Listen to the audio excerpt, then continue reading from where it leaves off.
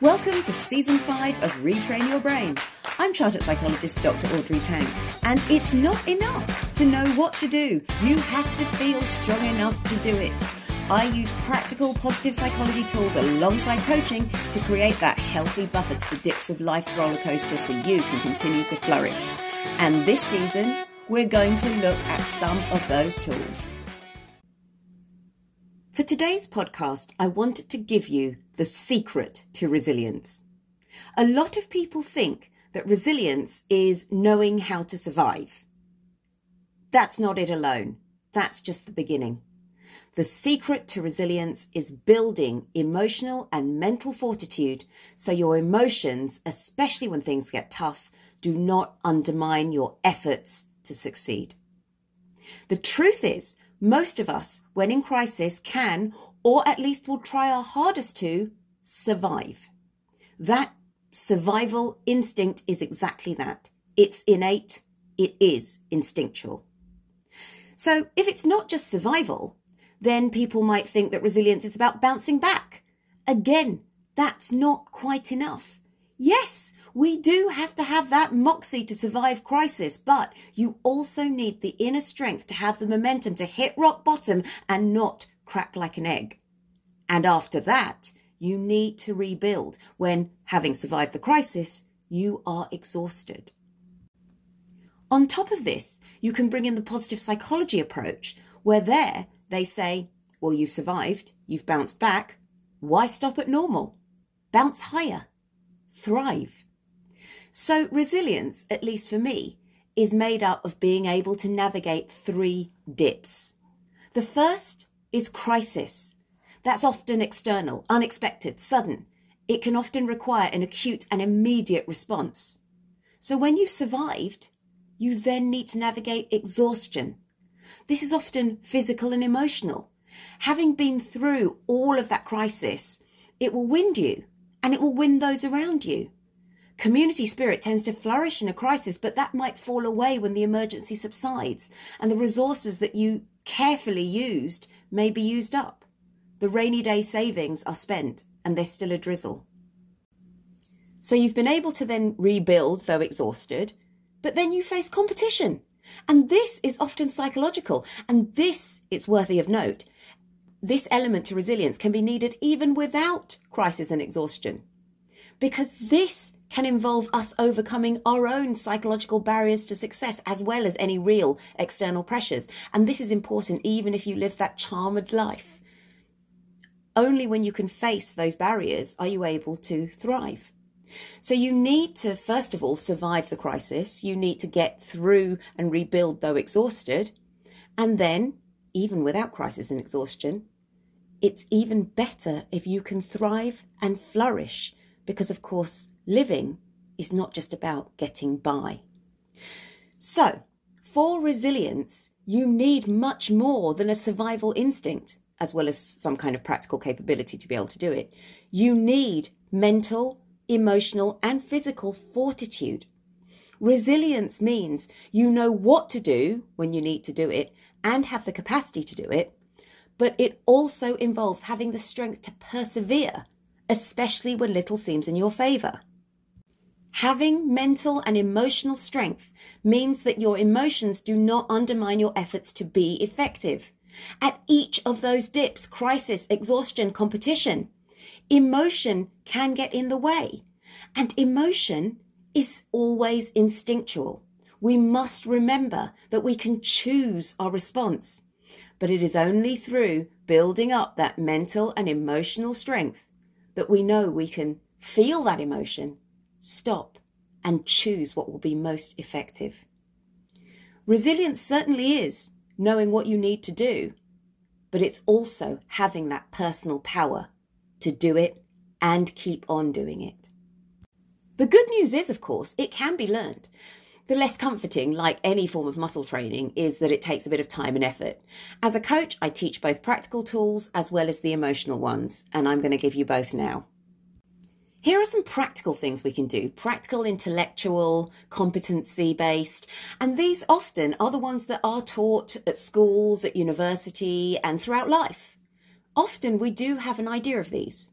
But number one, Depending on what your situation is or where you are within it, you can ask yourself the following. Do a pre-crisis audit. Who or what keeps you going when you're exhausted? How can you take or find respite just to recharge? What is the minimum you need during the crisis stage in order to survive? What is your bottom line? Post-crisis reflection. Who or what of your new collaborations perhaps made through the crisis could help you restore? Who or what renewed or revisited transferable skills could you use in order to help that rebuild? Also, do a regular sense check on the consumer and client climate, which might help you explore new ideas or opportunities where possible. And that is, of course, more practically related to business. And then think about future growth. Have all the exposed weaknesses been addressed satisfactorily? What lessons were learned and how can they inform your current decisions? And most importantly of all, have you thanked the people who came together with you to pull you through? And do you continue to recognise them? Another thing you can do as a form of reflection is audit your areas of weakness. Reflect on and correct areas of weakness in your initial response. Be aware that intellectual awareness is not the same as practical preparation. So don't just think about it, actually take the steps to put things into practice.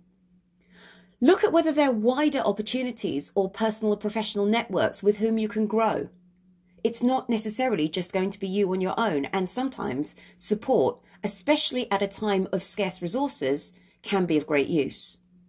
Your revival might serve them too. Be aware of changing consumer, client, or simply interpersonal behaviours. As an organisation, you may need to keep abreast of and consider the possible mindset changes within clients and customers. And personally, you may also wish to do the same with friends and family. Reflect on your responsiveness and your growth potential.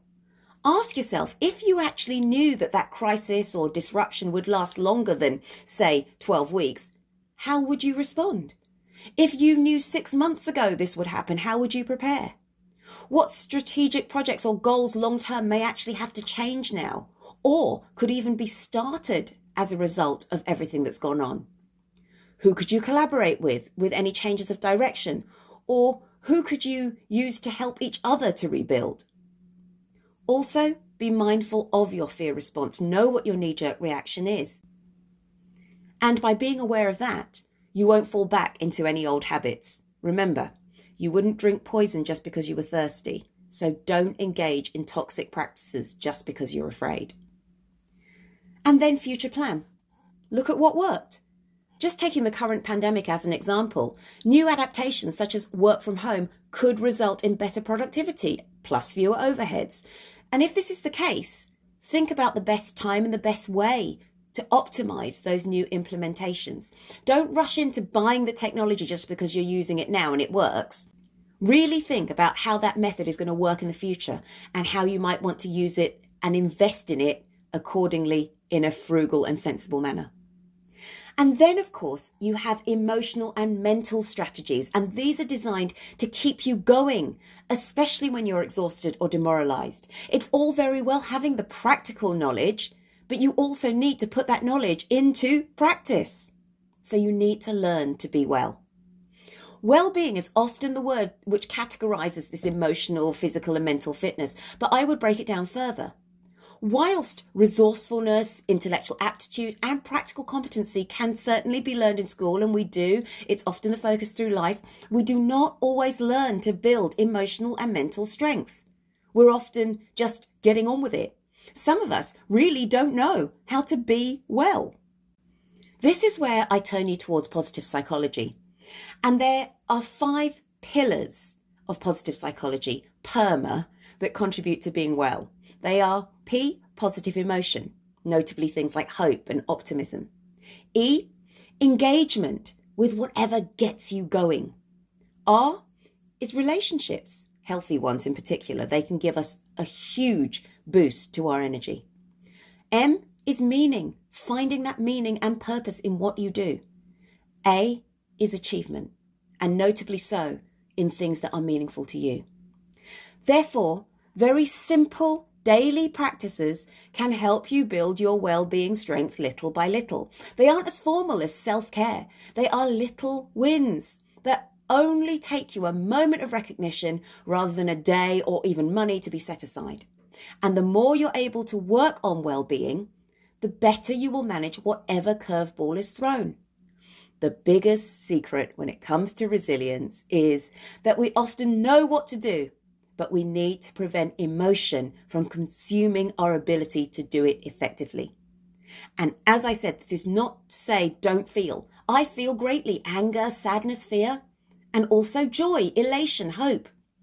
But emotion is instinctive and often reactive, whereas effective behavior is a chosen response. So try any one of these daily and stick with what works. Build positive emotion.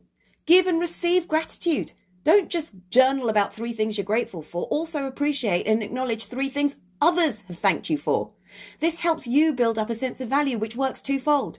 1, you don't impose on others to provide it for you. You simply appreciate it when it arrives. And 2, you start to recognize your self-worth. If you are the type of person who shrugs off a compliment with "it's nothing," then that exercise is definitely for you. Photograph positive moments. I set my friends the 21-day I Love My Life challenge, taking 1 photo a day of the little things we appreciate in our world. And I keep mine in an album and look at it. Set a daily intention. And you can join me at 6:30 a.m. Monday to Friday on Facebook doing this year all the way through. Or you can check out the edited playlist on my YouTube channel. Intention setting helps me focus for the day and it gives me breathing space. But it also reminds me to use these positive characteristics and values that I might not previously have considered. And exercise. That's another great way to build positive emotion. Don't underestimate the value of your physical health. Even if your exercise is just simply a 5-minute walk around the block, the fresh air will clear your mind and get your blood flowing. And the walk will improve your posture. Then find engagement. That's your E. Reflect on what you used to love and see if you can find a way of engaging with it. But remember, just because you used to play in orchestras doesn't mean you need to be concert standard. At least just consider hiring that instrument you loved, for example, just to play a tune. Reflect on what you love right now and see if you can fit more of that into your life. By the same token, though, if you are spending all your energy in something that doesn't engage you, it might be time to start thinking about making that shift to something which does, or at least exploring the options open. Cherish healthy relationships. There's your R. Who warms your heart? I sometimes look at the traits and values of my closest friends and reflect on what I love about them.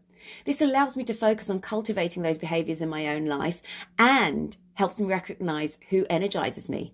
And I spend less time with those not on that list and actually appreciate the ones on that list even more.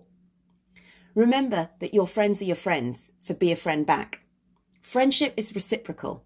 And whilst a number of my lovely friends have often said, "I'm here if you need to talk," and they know I am too, for my part, I have a coach, someone I pay to talk to, so I can continue being a friend to my friends and a wife to my just as kind and generous husband. Yes, of course, we do share secrets, but we also all have lives and we are there for each other to laugh and love as much as we are to advise. Check in on other people. So what if you haven't heard from someone in a while? You contact them. Why wait?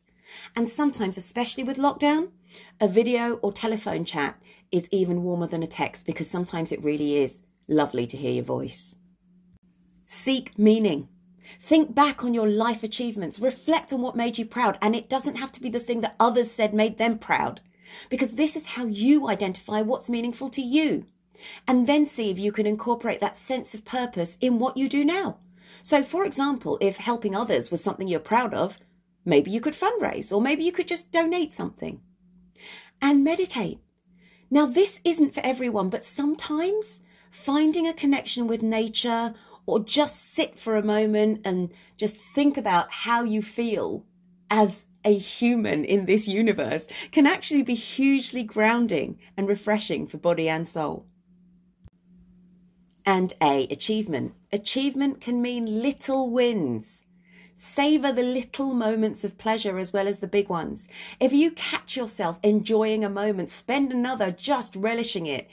Even if it's simply how the frosty grass crackles, that's something I love, or how a nice sip of a hot drink is absolutely bliss on a cold day. And focus on being that little bit better than you were yesterday. Again, it's not about the big leaps, but recognizing daily incremental progress. And finally, be kind to yourself. Remember, the brain is complex and sometimes you're just not ready to do anything at all, and that's fine and that's normal, and that's why I put out continuous content, so it is there for when you are ready. So be kind to you. Know that you have the resources when you need them and you can find more. And also recognize that you really are a lot stronger than you feel right now.